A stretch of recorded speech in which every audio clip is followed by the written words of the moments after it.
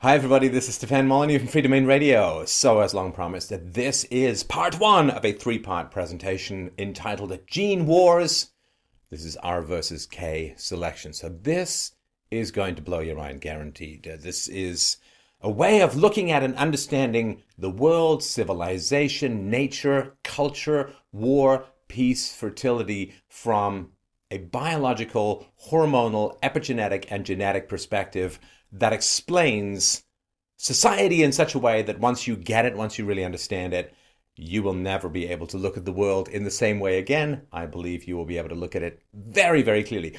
So just before we begin, just something important to know about genetics. So, of course, you're composed of DNA, and each one of these genetic components wishes to reproduce itself. And I have an eyebrow. In fact, I have two eyebrows, and if I don't shave, I have one. And my eyebrow, what is its job? Well, its job is to keep the sweat from running into my eyes. And why does the eyebrow do it? Is it kind? Does it care about me? No! Selfish little caterpillar on my forehead.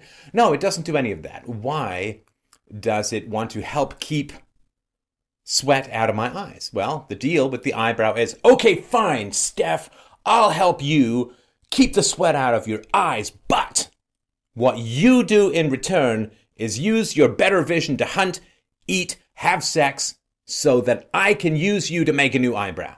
Right? This is the really important perspective. You've got a little toe. What is your little toe for? Well, it gives you a little bit of extra balance and helps you do the Macarena in a pretty seductive manner. And why does it do that? Out of the goodness of its heart? Out of the altruistic generosity of its welfare state-driven benevolence? No.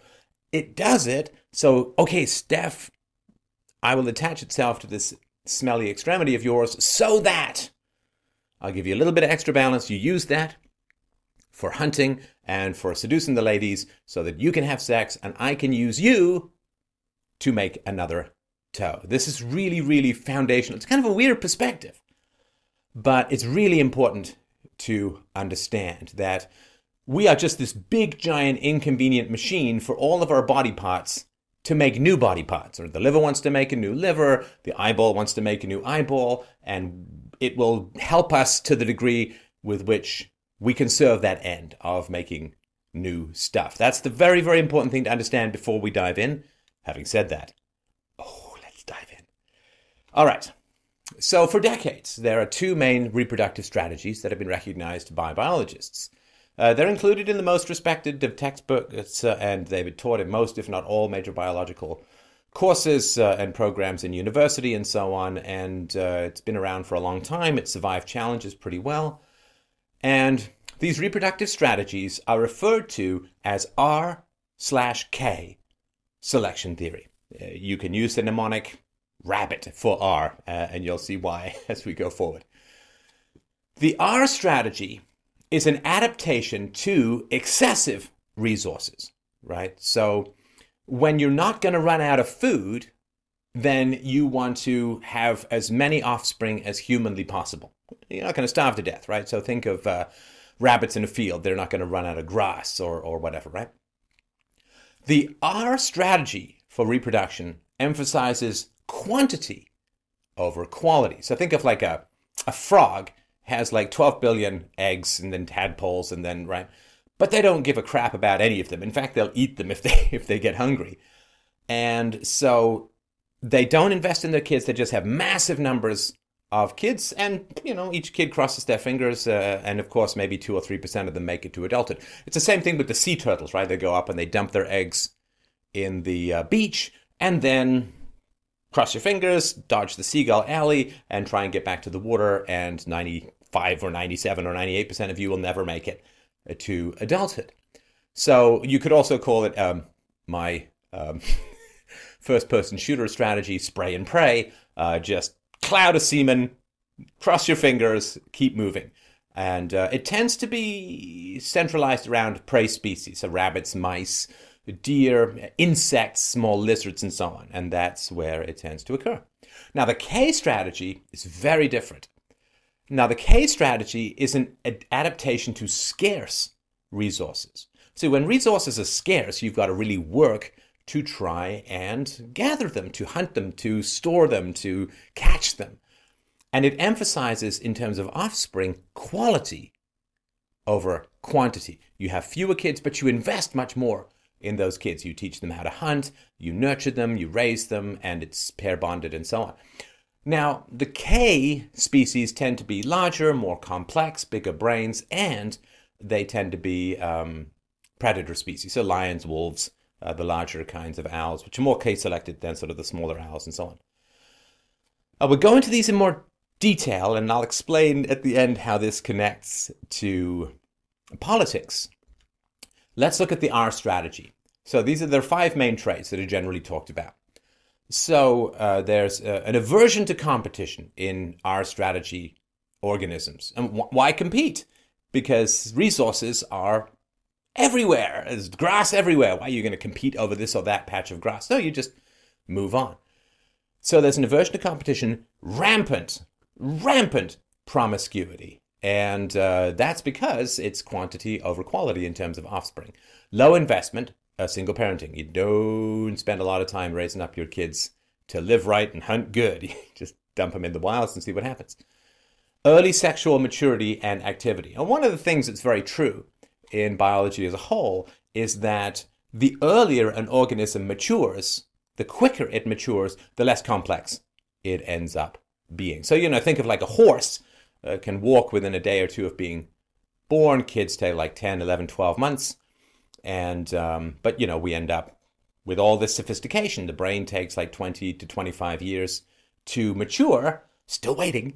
But other brains, a brain of a millipede is like born good to go. So the longer things take to develop, the higher quality, complexity, and sophistication there tends to be.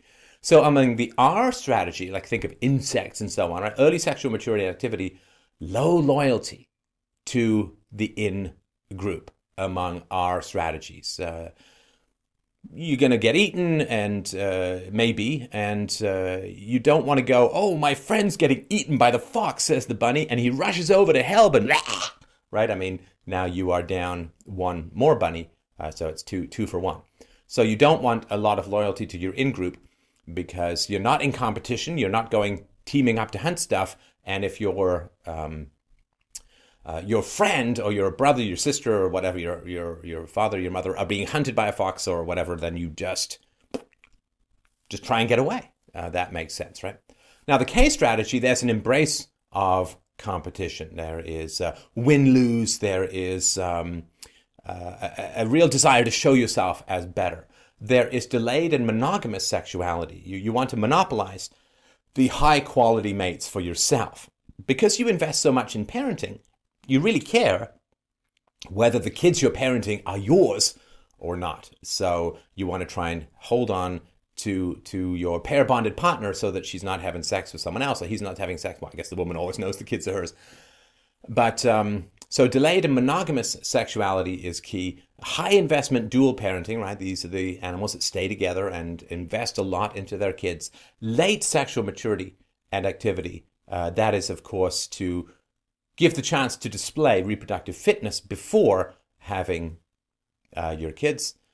And high in-group loyalty. These are the pack animals, either the wolves. They care about each other. They will work to defend each other. They compete with each other sometimes. But high in-group loyalty. These are the pack animals who work together, who team together in order to hunt their prey. Now, here's some quotes about this. So, if an animal species lives under conditions where resources are ample, so that there are good opportunities for expansion, but where there are also considerable dangers, such as predators, then it will be advantageous for this species to use most of its resources on breeding as fast as possible and spending few resources on each offspring. This is called R selection. The R is the mathematical symbol for the rate of reproduction. R selection causes the evolution of small animals growing fast and breeding fast. Examples are mice and insects. The opposite of R selection is K selection. Strange things are afoot at the Circle K. This is what happens when a species lives under conditions where the population is limited by scarce resources rather than by predators. The capital K is a mathematical symbol for carrying capacity, i.e. the maximum number of individuals that the resources in a given habitat can continually sustain. K-selection leads to the evolution of big animals, which breed slowly and utilize the given resources optimally, and which invest a considerable proportion of their resources in the care of their sparse offspring. If the animals under these conditions bred excessively, then they would have insufficient resources for nurturing each young, and they might overexploit their habitat to the point where the resources were exhausted.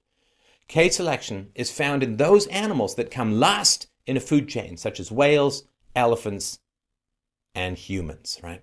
So if a lion breeds too much, a pack of lions or a pride of lions, if they breed too much, then they eat all of the food in the vicinity and they all starve to death, right?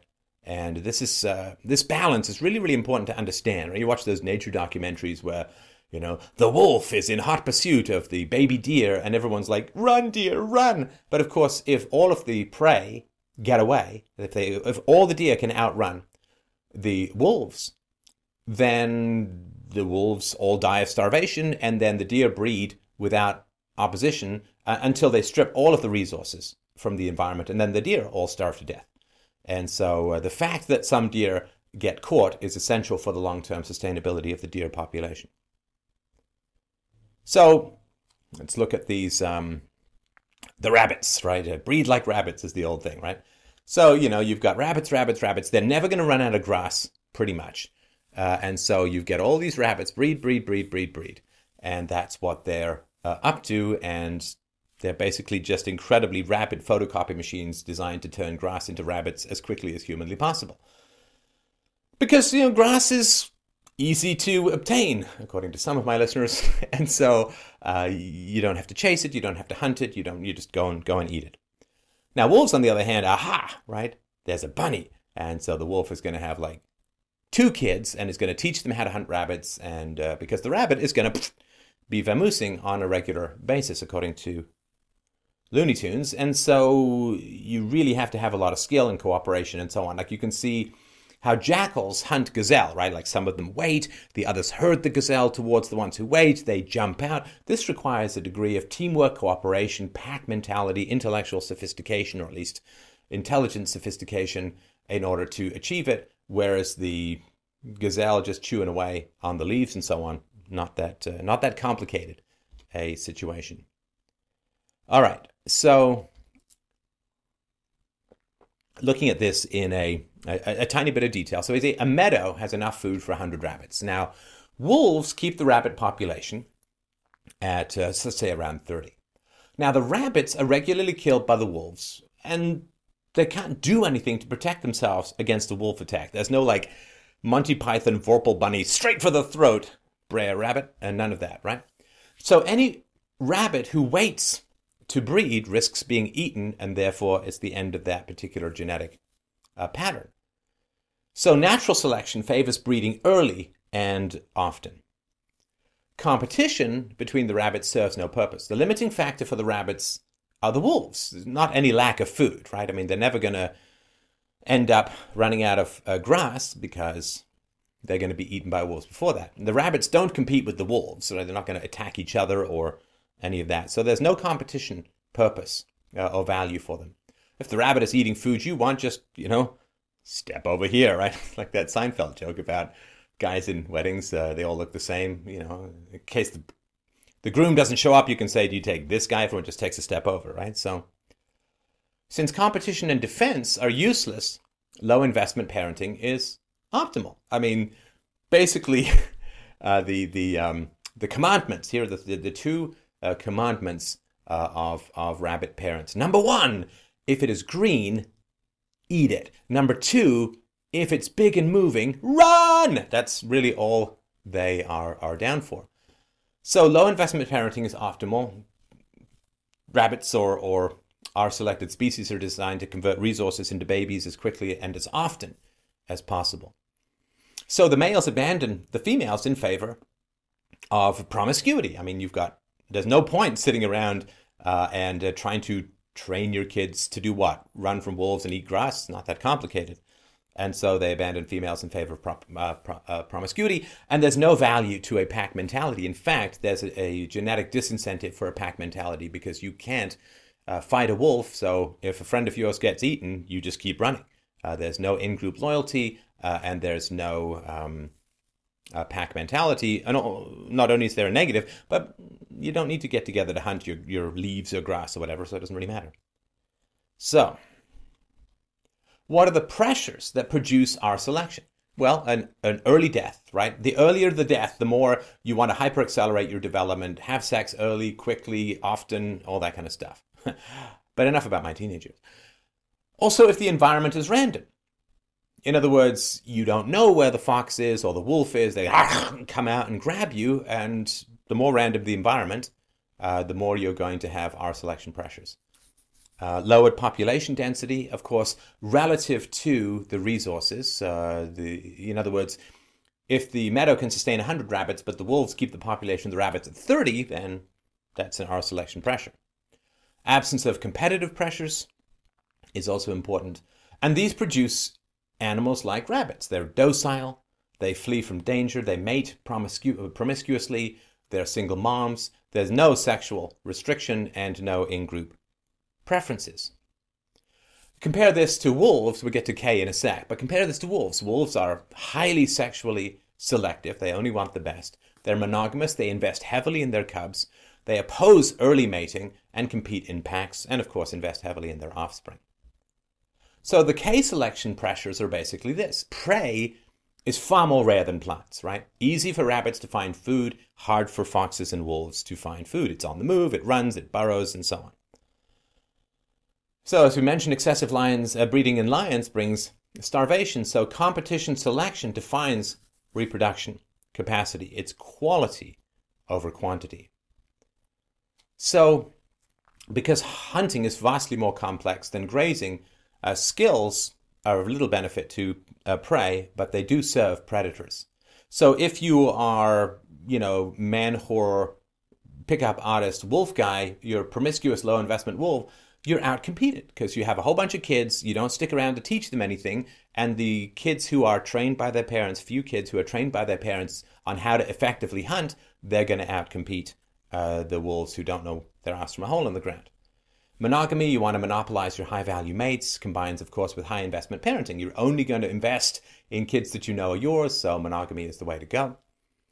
And potential mating partners must prove worth. How well can you hunt? How well can you kill? How much food can you bring me while I'm pregnant and possibly disabled? So sexuality is delayed to allow for the assessment of the fitness of a potential mate.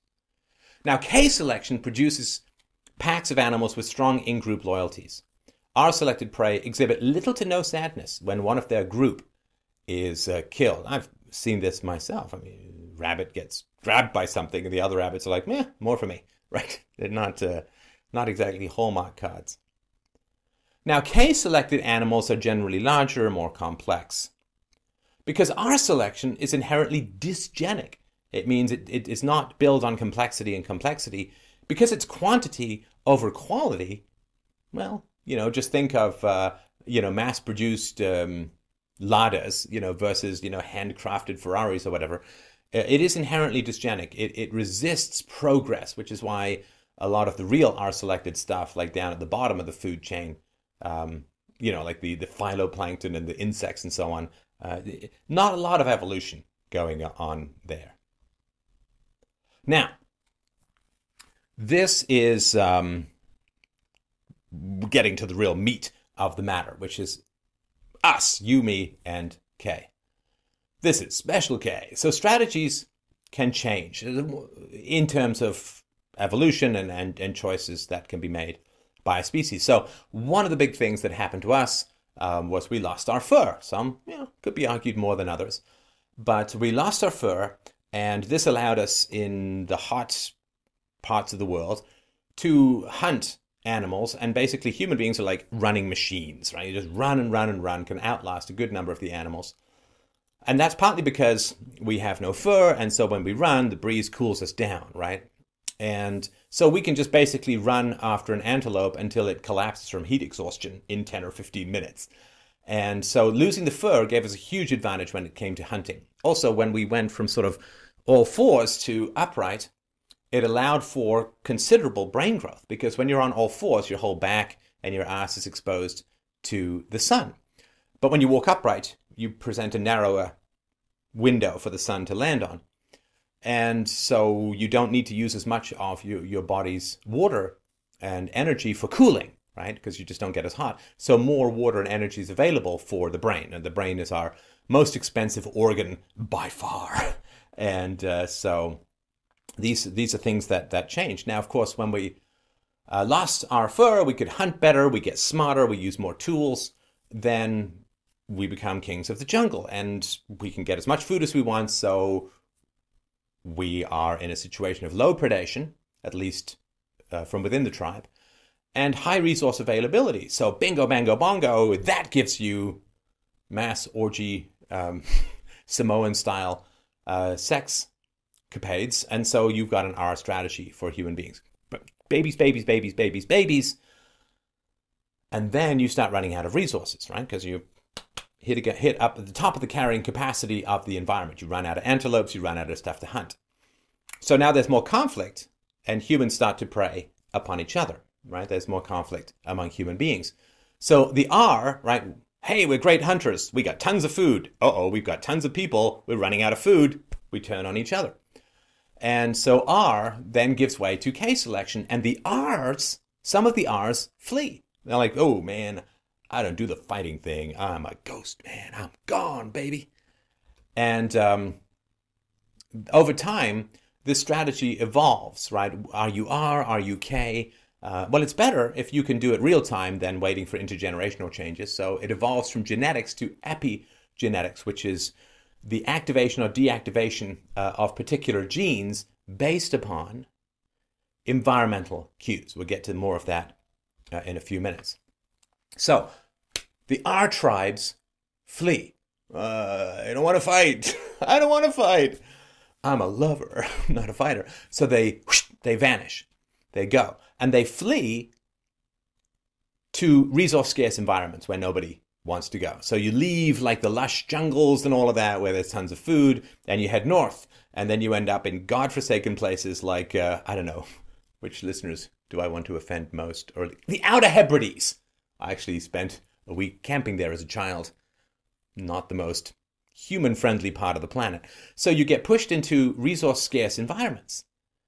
And so you flee as R, but then because you're in a resource-scarce environment, K begins to kick in. So you go to Europe, you go to England, you go to Ireland, Scotland, you go to the Nordic countries, you go to Siberia, right? Massive sections of humanity ended up in Siberia, for which I'm sure the entire planet would like to apologize. And now you have a challenge. It's not tribal competition that makes your resources scarce. It's that big-ass European winter that is a challenge. So you end up, as the R people who fled, you end up raising crops and animals. But that requires a huge amount of investment in your children to make them good farmers, to make them good livestock managers, to make them hoe the back 40 and repair the fences and plan and not eat their seed crop during the winter. If you eat your seed crop, you're basically eating tree bark and offspring come spring.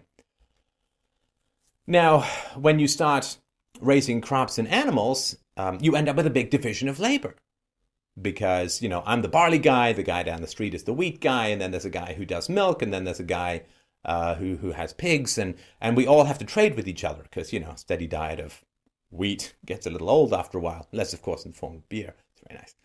But so you get cooperative assertiveness, you get trade, win-win negotiations, and the way that you enforce social rules in this kind of environment is not through violence, but through ostracism, through social enforcement, right? Because social enforcement condemns ostracized individuals to genetic death rather than, fighty beheading death, right? Because if you ostracize males, for instance, disruptive males, if you ostracize them from the eggs from the women, then they don't get to reproduce, and so you go with gene death, which is why people are so terrified of ostracism. Ostracism hits the same brain centers and causes the same pain as physical torture. Right? We don't want to be ostracized because it's gene death for us. And so these kinds of societies, you say Calvinistic or rigid or whatever, but they require a lot of cooperation. They deal with very strict social rules, a lot of ostracism, threats of ostracism going on, and so on. Crops and livestock require the deferral of gratification, intense planning, cooperation, docility, and the conservation of energy, which have a lot to do with the R selection, become a liability. I don't feel like, fixing the fence. Oh, my sheep all escaped, right? So you flee as a prey species. You flee as an R. Man, I don't want to have fights over the lost antelope. But you end up returning as a hyper-predator species, so to speak. So you flee as an R, you come back as super K, which is kind of the story of colonialism in some ways. So, a couple of quotes. R versus K selection. The choice between the two strategies depends on early experience. People raised in a stressful environment exhibit typical R traits. Right? So we're talking about how human beings dynamically adapt to environmental cues to figure out whether it's better to go R or to go K. Kind of tough to go both ways, right? So people raised in stressful environment exhibit typical R traits, such as many and early sexual contacts, large families, risk-taking, and short life expectancy. In a safe, predictable environment, they will typically have lower fertility and higher life expectancy and invest in long-term benefits such as education. Socioeconomic development with its accompanying demographic transition and drive to maximize quality of life can be viewed as a shift from an R to a K strategy by humanity.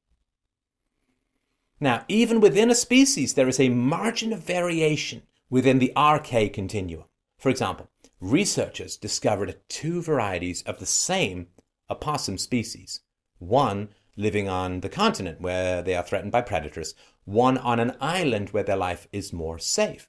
It turned out that even in captivity, the island variety lived longer and had fewer offspring, followed more of a K strategy than its mainland cousin, right? So here, same species.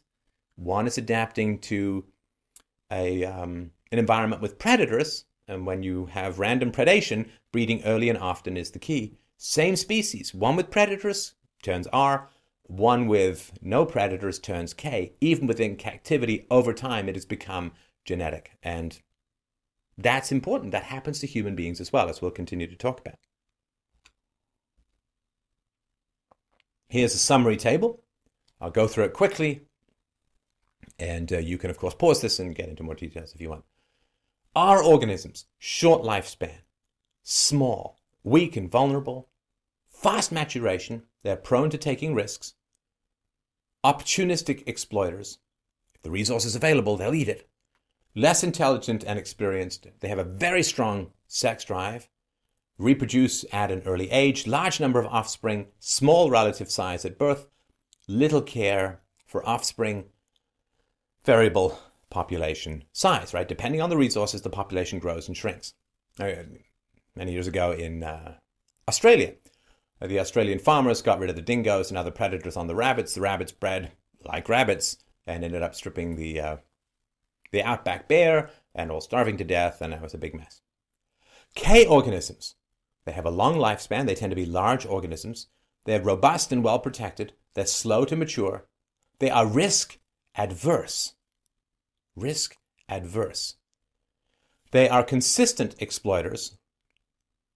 They are more intelligent and experienced. They have a relatively weak sex drive. They reproduce at a later age. They have a small number of offspring who have a large relative size at birth.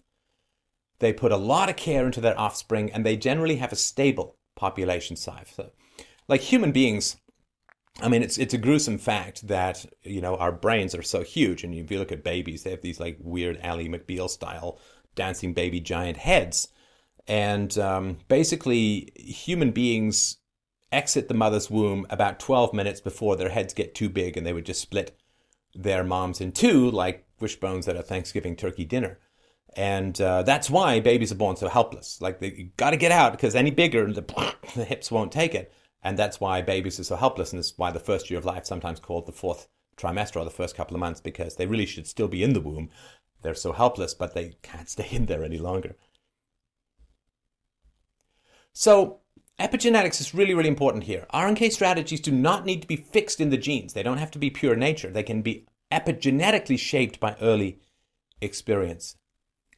We're going to talk in part 2 of this series about the genetic roots and genetic manifestations of R versus K strategies, which is hugely important to understand. The third part, which is the gene wars called ideology, which is R versus K strategies attempting to create societies in which they dominate. Anyway, we'll get to that in a sec. Well, not in a sec, but in a bit. Environments can change in carrying capacity and risk/unpredictability over the generations. So organisms can adapt strategies to the current situation, especially humans. We're incredibly adaptive. We have genetics, we have epigenetics, we have neuroplasticity, which is the capacity of the brain to reprogram itself based on new information, which I'm trying to do to you. So epigenetic biological effects may be and seem to be mediated by hormones. Now, hormonal levels are dependent upon experience, upon the environment. So as we mentioned, our strategies for reproduction are the most appropriate in a dangerous, uncontrollable environment where there's little guarantee of surviving into adulthood. Such an environment is stressful. And when all the way from the mother's stress to the fetus in the womb, when the mothers are stressed, the fetus is stressed, when the babies are stressed, and so on, it leads to the release of glucocorticoid hormones such as cortisol. Children who are subjected to chronically high levels of these stress hormones are programmed to develop into our strategist reproducers and life forms, focusing on quick reproduction rather than long-term maturation. So this can be achieved by higher levels of sex hormones, of course, testosterone in men, estrogen in women. This leads to early sexual maturity, a strong sex drive, a tendency towards aggressivity, and risk-taking in men, and high fertility in women. On the negative side, of course, these are the high RPMs that burn out the motor. High levels of sex hormones are associated with a higher probability of heart disease and cancer, and thus a shorter life expectancy. Let's look at how this manifests in one instance. A primary cause of childhood stress is an insecure attachment to the mother, not knowing if your mother is there for you, not feeling that she's reliable, not feeling her behavior is predictable. And the offspring experience, it's two sides of the same coin in a way. So there's a lack of support. Also, if the mother is excessively fearful, if the mother does not want the child to explore the world on his or her own and thus develop autonomy, so this motherly neglect and overconcern is stressful in itself, but it also signals a dangerous external environment, right? Don't go out of the yard. Be careful on those stairs. Everything's dangerous. Worry, worry, worry. This helicopter stuff that's been going on in parenting for the last, couple of decades maybe. I mean, when I was a kid, it was, here's a hunting bow. Good luck for the weekend. But whatever signals a dangerous or random external environment provokes R-style epigenetic and hormonal adaptations in children. You can go to bombinthebrain.com for more of my presentations on that information. Now, of course, if you don't get a lot of attention from your mother, that signals to your body that she probably has a whole bunch of other offspring to care for. And when there's a lot of offsprings, that's a sign of an R-type situation. Also, and we'll talk about this more a little later, if the father is absent, if there's no father in the household, bang, you have instant R karma. Because, of course, that signals that the father is gone, which means there's an R-type reproductive strategy, which is why girls raised without a father, sexually mature earlier, have earlier and unprotected sex. They're just doing what Mother Nature, in her infinite wisdom, has laid down. Quote, less immediate causes of childhood stress may include sexual, physical, or emotional abuse, malnutrition, diseases, living in true poverty in a ghetto or war zone. All of these can be seen as signals for the hormonal system to prepare the body and brain to invest their energy in short-term reproduction, neglecting long-term goals. Let me say something a little radical here. It's almost like they're two different species. And, of course, we're all humans, but this R versus K, almost like two different species, because incomprehensible to each other. You look at people, there was a famous song, actually, I once peed next to Lawrence Gowan. Gowan did a song called about criminals, and how he said he got this song because some guy was like, I'm a really smart criminal, I'm doing really well, and he just kept ending up in jail and not learning anything. It's incomprehensible to the K strategists. What the hell are the R people doing? And at the same time, the R strategists, in their hippie doofus reefer madness kind of way, look at the K strategists and like, square, man, they don't have no any fun, no spontaneity, why would you want to get up in the morning if you knew exactly how your day was going to go? I couldn't work in a cubicle, man. Like all this Jack Kerouac stuff, right? Incomprehensible. And we'll talk a little bit at the end, the degree of incompatibility between R and K selected people, not insignificant. High levels of stress hormones stunt the development of various tissues in the body. In particular, the hippocampus region in the brain, that is the part that manages the consolidation of memories and the build-up of experience, the capacity to predict the consequences of current behavior, to see over the horizon to the future. Again, the R strategists who fled to resource-scarce environments, who then had to learn how to defer gratification and so on. Anyone who's like hungry, eat seed crop, well, they don't tend to last very long. And also, of course, if you're growing your own food, you have a fixed ceiling of how much you can eat. You have too many kids, well, you have a problem. So I'm not saying all R strategists are criminals, but I'm pretty sure that most criminals are R strategists. So people who are raised in stressful environments have a lower life expectancy, generally tend to be shorter, and interestingly, they're more likely to become obese when they have excess food, right? Because the limitation is predation, not a lack of food. So just eat, and to reproduce. Reproduction takes a lot of energy. Having sex, being pregnant, breastfeeding takes a lot of eat. And of course, if we look at the degree to which obesity is becoming a huge problem. I mean, Mexico, I think, is the most obese nation in the world. Throughout the West, particularly in America, obesity is becoming a huge problem because we have excess food. K strategists don't get fat when there's excess food. They tend to store, they tend to hoard, right? But our strategists eat. And in general, they have poorer health. They tend to be viewed as adults more quickly, so child soldiers and so on, and sexual abuse of children, of course, is treating children as sexual agents prior to them being sexual agents. They're less well educated. They have more and earlier sexual contacts, earlier pregnancies, and larger families.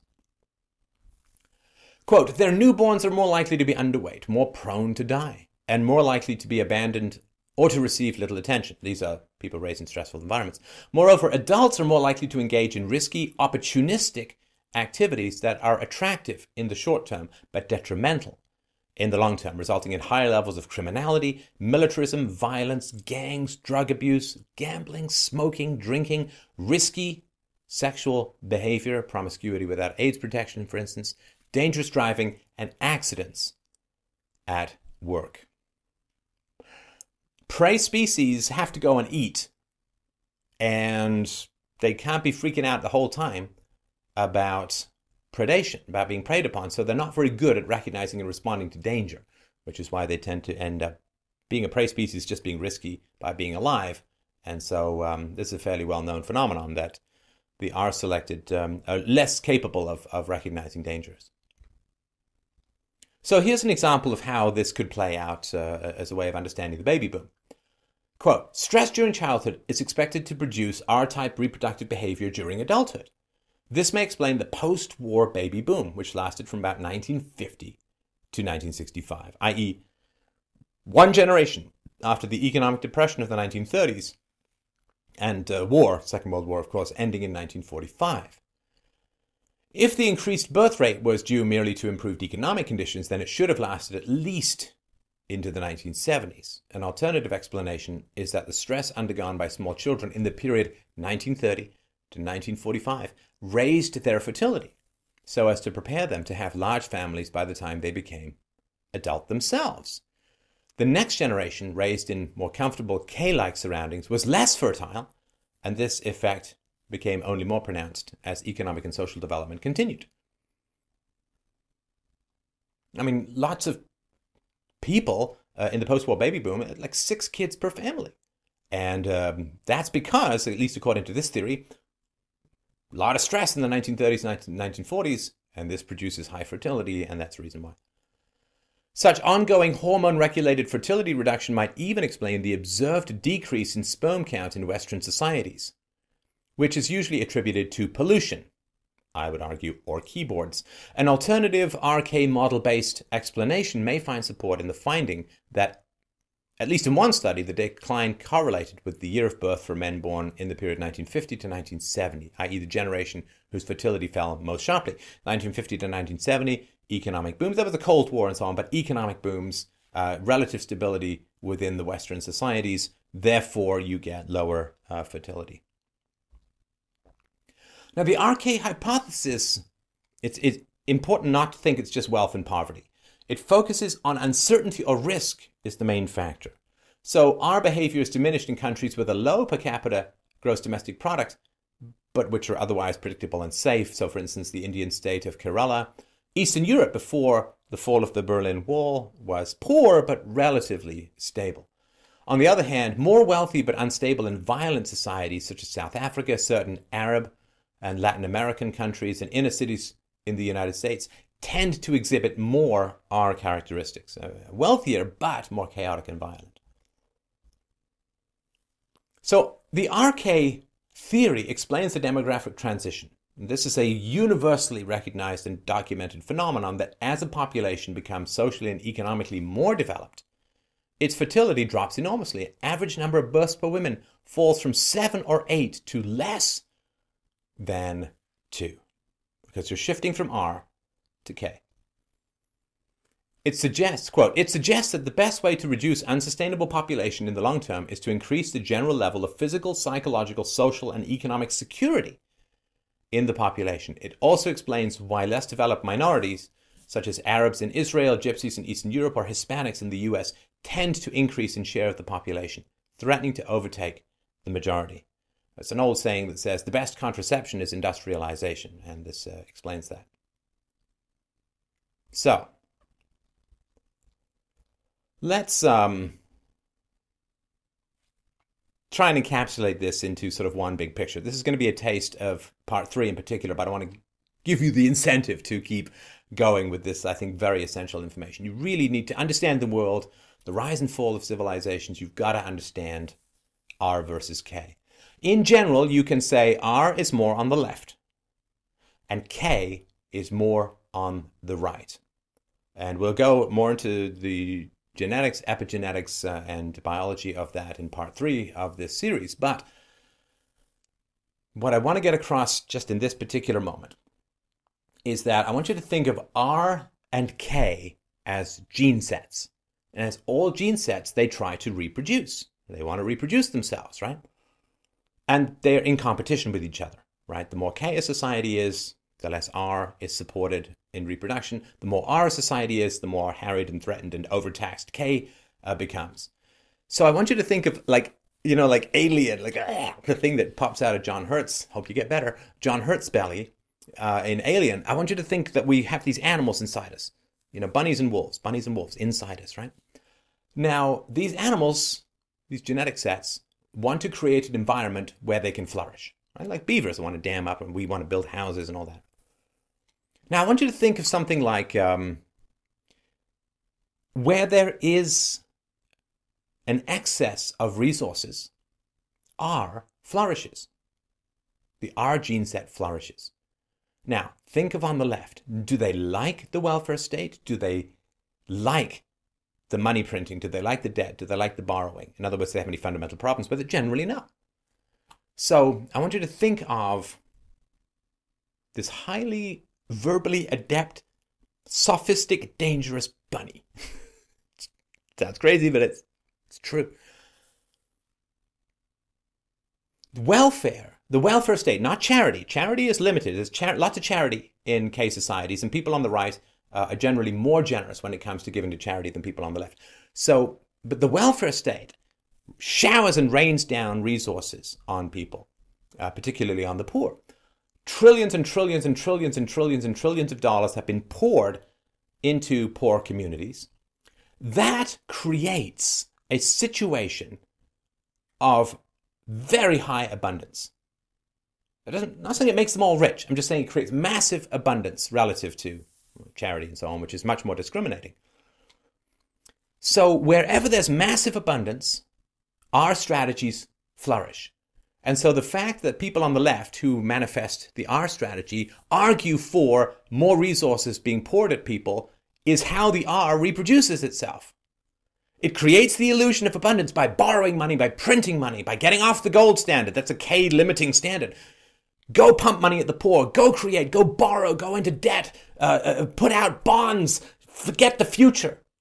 Forget the future. Resources now. That is how the R philosophy, the R political philosophy, creates a system, a situation, a world, a society, an economy, which creates more R people, creates more R gene sets. It's the R bunny using our political ideology to create more R bunnies to breed with and more R bunnies in the long run.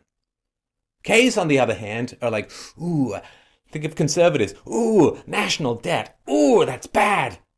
Because they're concerned about long-term consequences, because that's the K strategy. Particularly the one that came out of agriculture and livestock farming and so on. Liberals don't care about the national debt. Conservatives are, national debt, that's our seed crop. We've got to think about the future. We can't just, and now. And our mindset is competition averse. They don't like the free market. They want everyone to get along. They want to resolve disputes with the government. They don't want people to duke it out themselves. Whereas conservatives are pro-free market. They're fine with competition. Yeah, let the best man win. Not everyone gets a medal, right? Not everyone gets a banner. So each gene set is striving to create a world that furthers its own reproduction. Because there is an incompatibility. These two gene sets are at war in human society. They're predator and prey with each other. So the R genetic mindset strives to create a world of instability, predation, danger combined with limitless resources. Now, this instability is manifested by the fact that people on the left tend to be utopians. We're going to engineer society. There's going to be central planning. We're going to fix all these problems. We're going to no more poor. We're going to change the way that healthcare is delivered. We're going to change these regulations, these laws, these tax codes. We're going to make sure we're going to change everything. This creates a dangerous and stable environment when no one can predict a goddamn thing. No one. That's perfect. That is the deep soil in which the R reproductive mindset and genes work. This is the soil they need to grow. The utopianism on the left is the R gene set creating instability, which furthers the production of more R gene sets. They're breeding through utopianism. On the right, conservatives, what do they want? They want stable rules, predictable outcomes. Well, not predictable, predictable rules. I don't want things to be different now. And we're not utopian. We just want stable rules so that everyone can play fairly and may the best man win. The R strategies, the rabbit demons within the left, they want to get rid of fathers. Because if you can get fathers out of the family, you are producing R's like rabbits.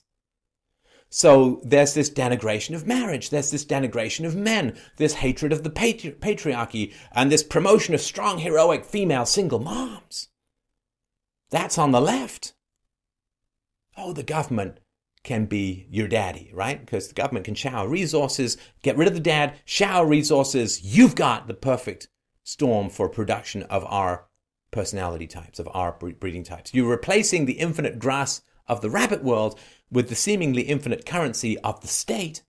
Get rid of the dads. Get the dads out of there. And this is why people on the left tend to be so hostile towards males and patriarchs and so on, right?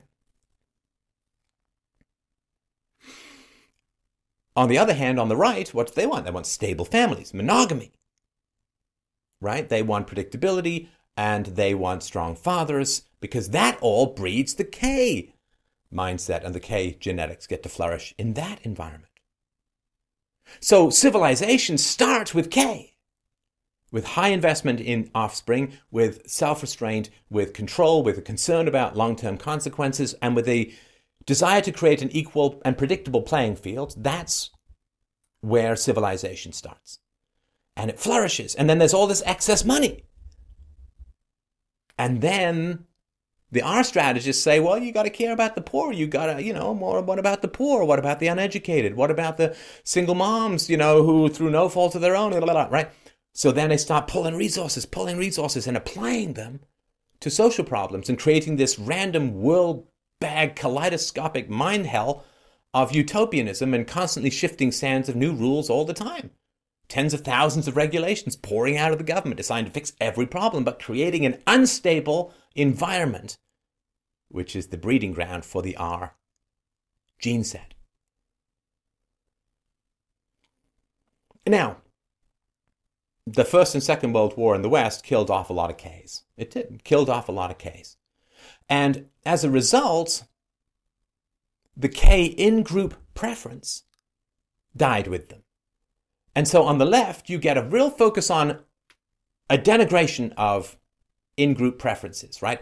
I mean, for the dominants, right? For the white Western Europeans and so on, right? Multiculturalism, everyone's equal, blah-de-blah-de-blah, right? There's no in-group preference on the left because it's R, and R doesn't have an in-group preference.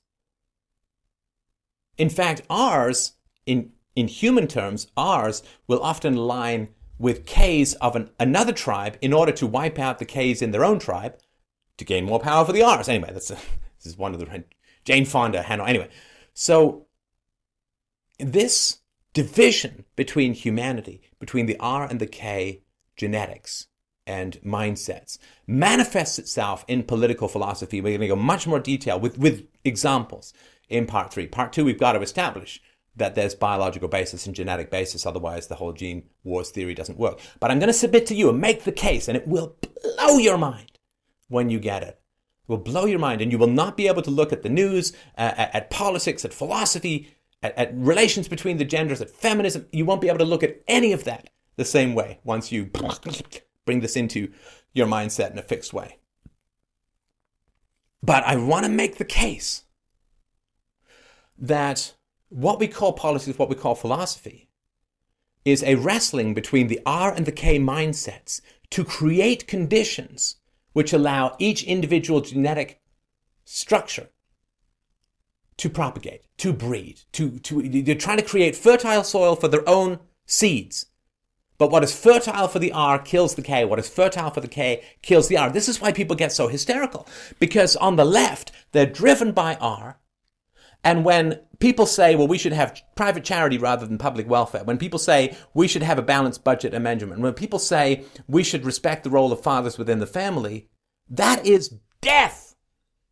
Death itself to the R gene set. That will wipe the R gene set off the planet. Conversely, the Ks look at the Rs and say, well, if you win, there's no place for us. And this is why left and right is universal in almost all human societies that have ever been documented. Left and right is universal. Because R and K is universal. It's an adaptation strategy that's had billions of years to evolve and fine-tune itself and respond to local circumstances. So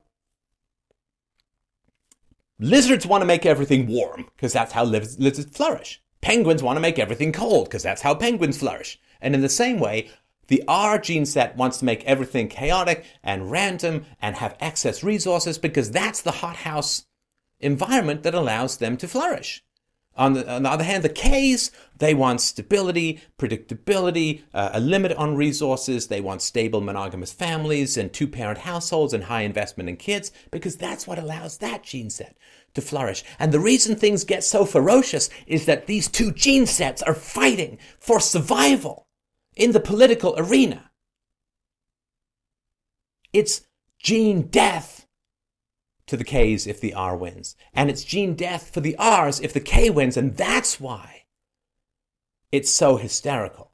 And that's why it's so aggressive. And that's why it's so crazy to get into political arguments. It's not abstract arguments. It's arguments for base biological configuration, survival, and flourishing.